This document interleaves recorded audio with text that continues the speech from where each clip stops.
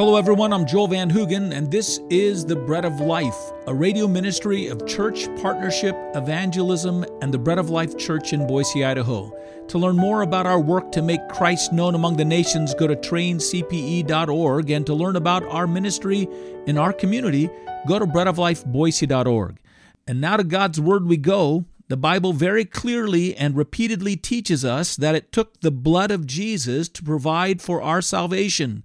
It took His blood to satisfy the just wrath of God against our sins and to remove from us the guilt of that sin. But why? We ask now, why was blood the payment?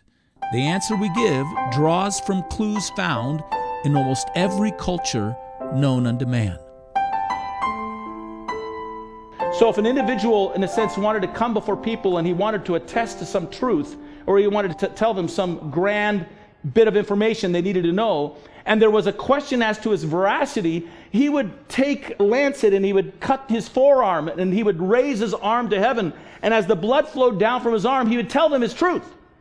And he'd make his profession. The blood flowing down his arm said, look, I'm staking my life on it, because that's really what the blood meant. The life was in the blood. May my life be poured out. May my life be forfeited if I am not telling you what is true. And so that's what he's doing. That's what he's making. That's the pledge he's making. And this is the same whenever they made covenants with one another. When they came to make covenants with one another, where they came upon agreements, they made the covenant around the shedding of blood. It might be the shedding of their own blood. It might be also that they would take a sacrifice. They would sacrifice the animal that would represent themselves. Should they break this covenant with one another, may they be treated like the sacrifice that they're making. They would actually lay out the sacrifice after they put the animal to death, and they would cut it into pieces, and then they would together would walk through the pieces of the sacrifice they made. And basically we're saying, look, my life be treated like this. If I don't keep my bond, if I don't keep my pledge, if I don't keep my promise to you. And the interesting thing is, you can go back into every society, and you could find this idea of bonding together in promise based upon the oath of blood, based upon the pledge of life.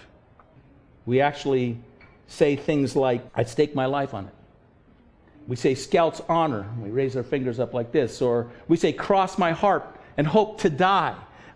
We say, so help me God, as we put our hands upon our Bible and we raise our hands in oath. And when we raise our hands in oath, we're drawing back to that ancient ritual.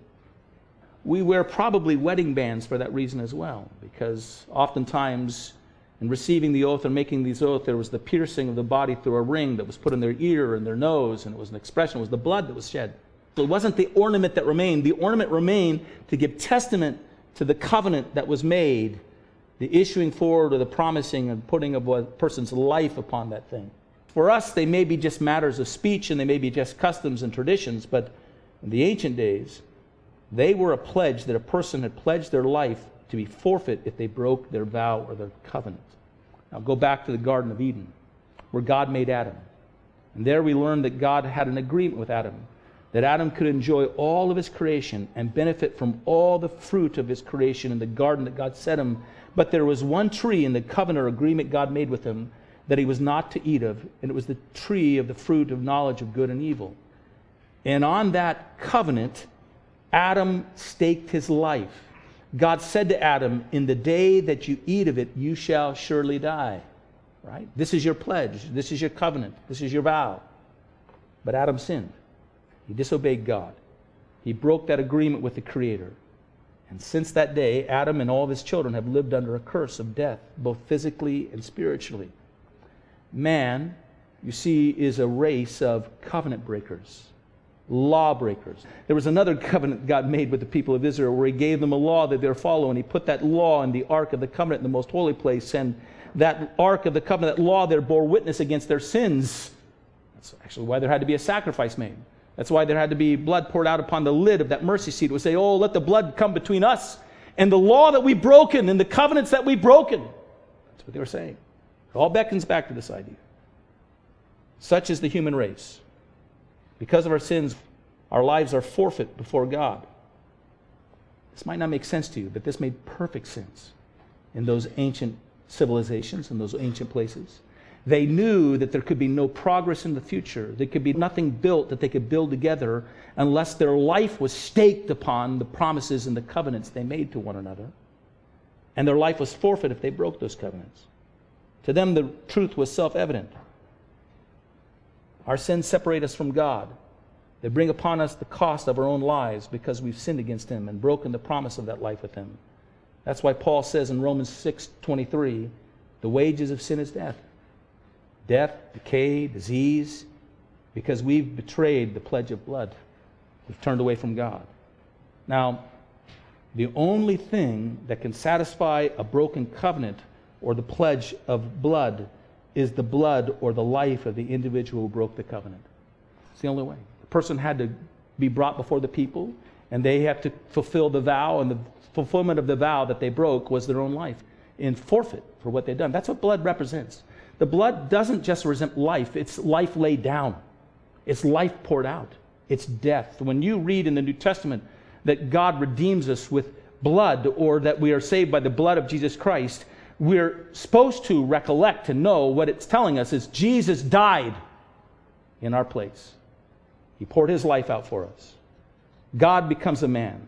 God steps into the place of the covenant breakers, having kept the covenant perfectly Himself as the Son of God, in every way perfectly meeting all the demands and all the laws and all the requirements of the promise and the covenant that God and man have entered into. And Jesus keeps it perfectly in our place. And then, having fulfilled it perfectly, He goes and dies in our place and lays Himself down as a payment for the price of our broken vows to God. And so the answer to why blood is simply this: fulfillment.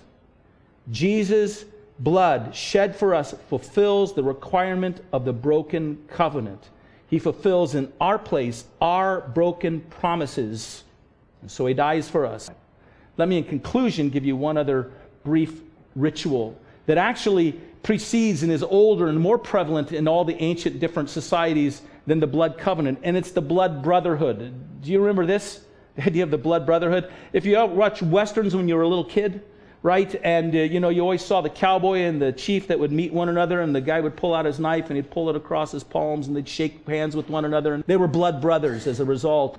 I remember, this was very impressive to me. And I remember as a boy on Pennsylvania Avenue that there were 4 of us actually that had a tree fort, and we decided that we were going to start a little club in the tree fort, and then we were going to become blood brothers.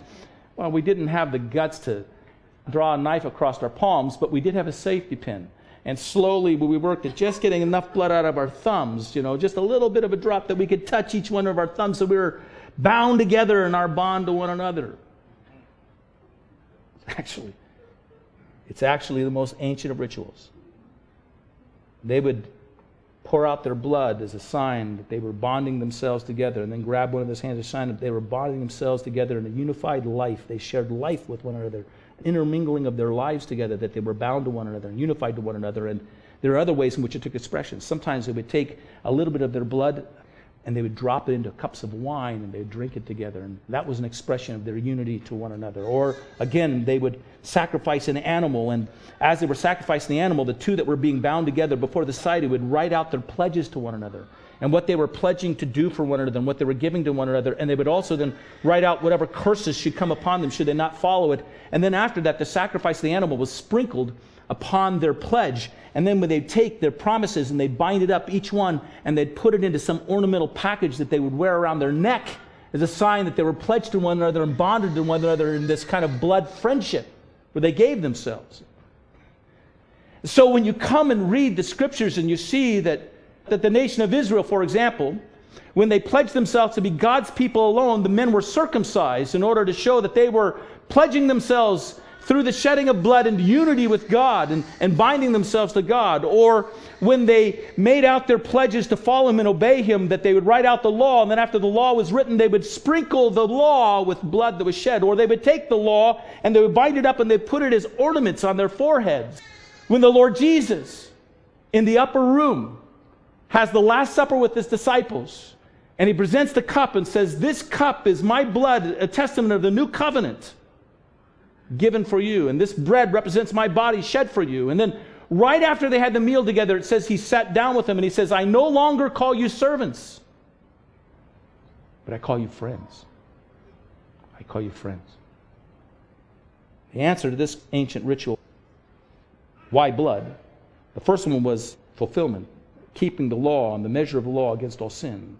But the second one was fellowship and friendship. Binding together in one, unifying together in one through the offering that was made.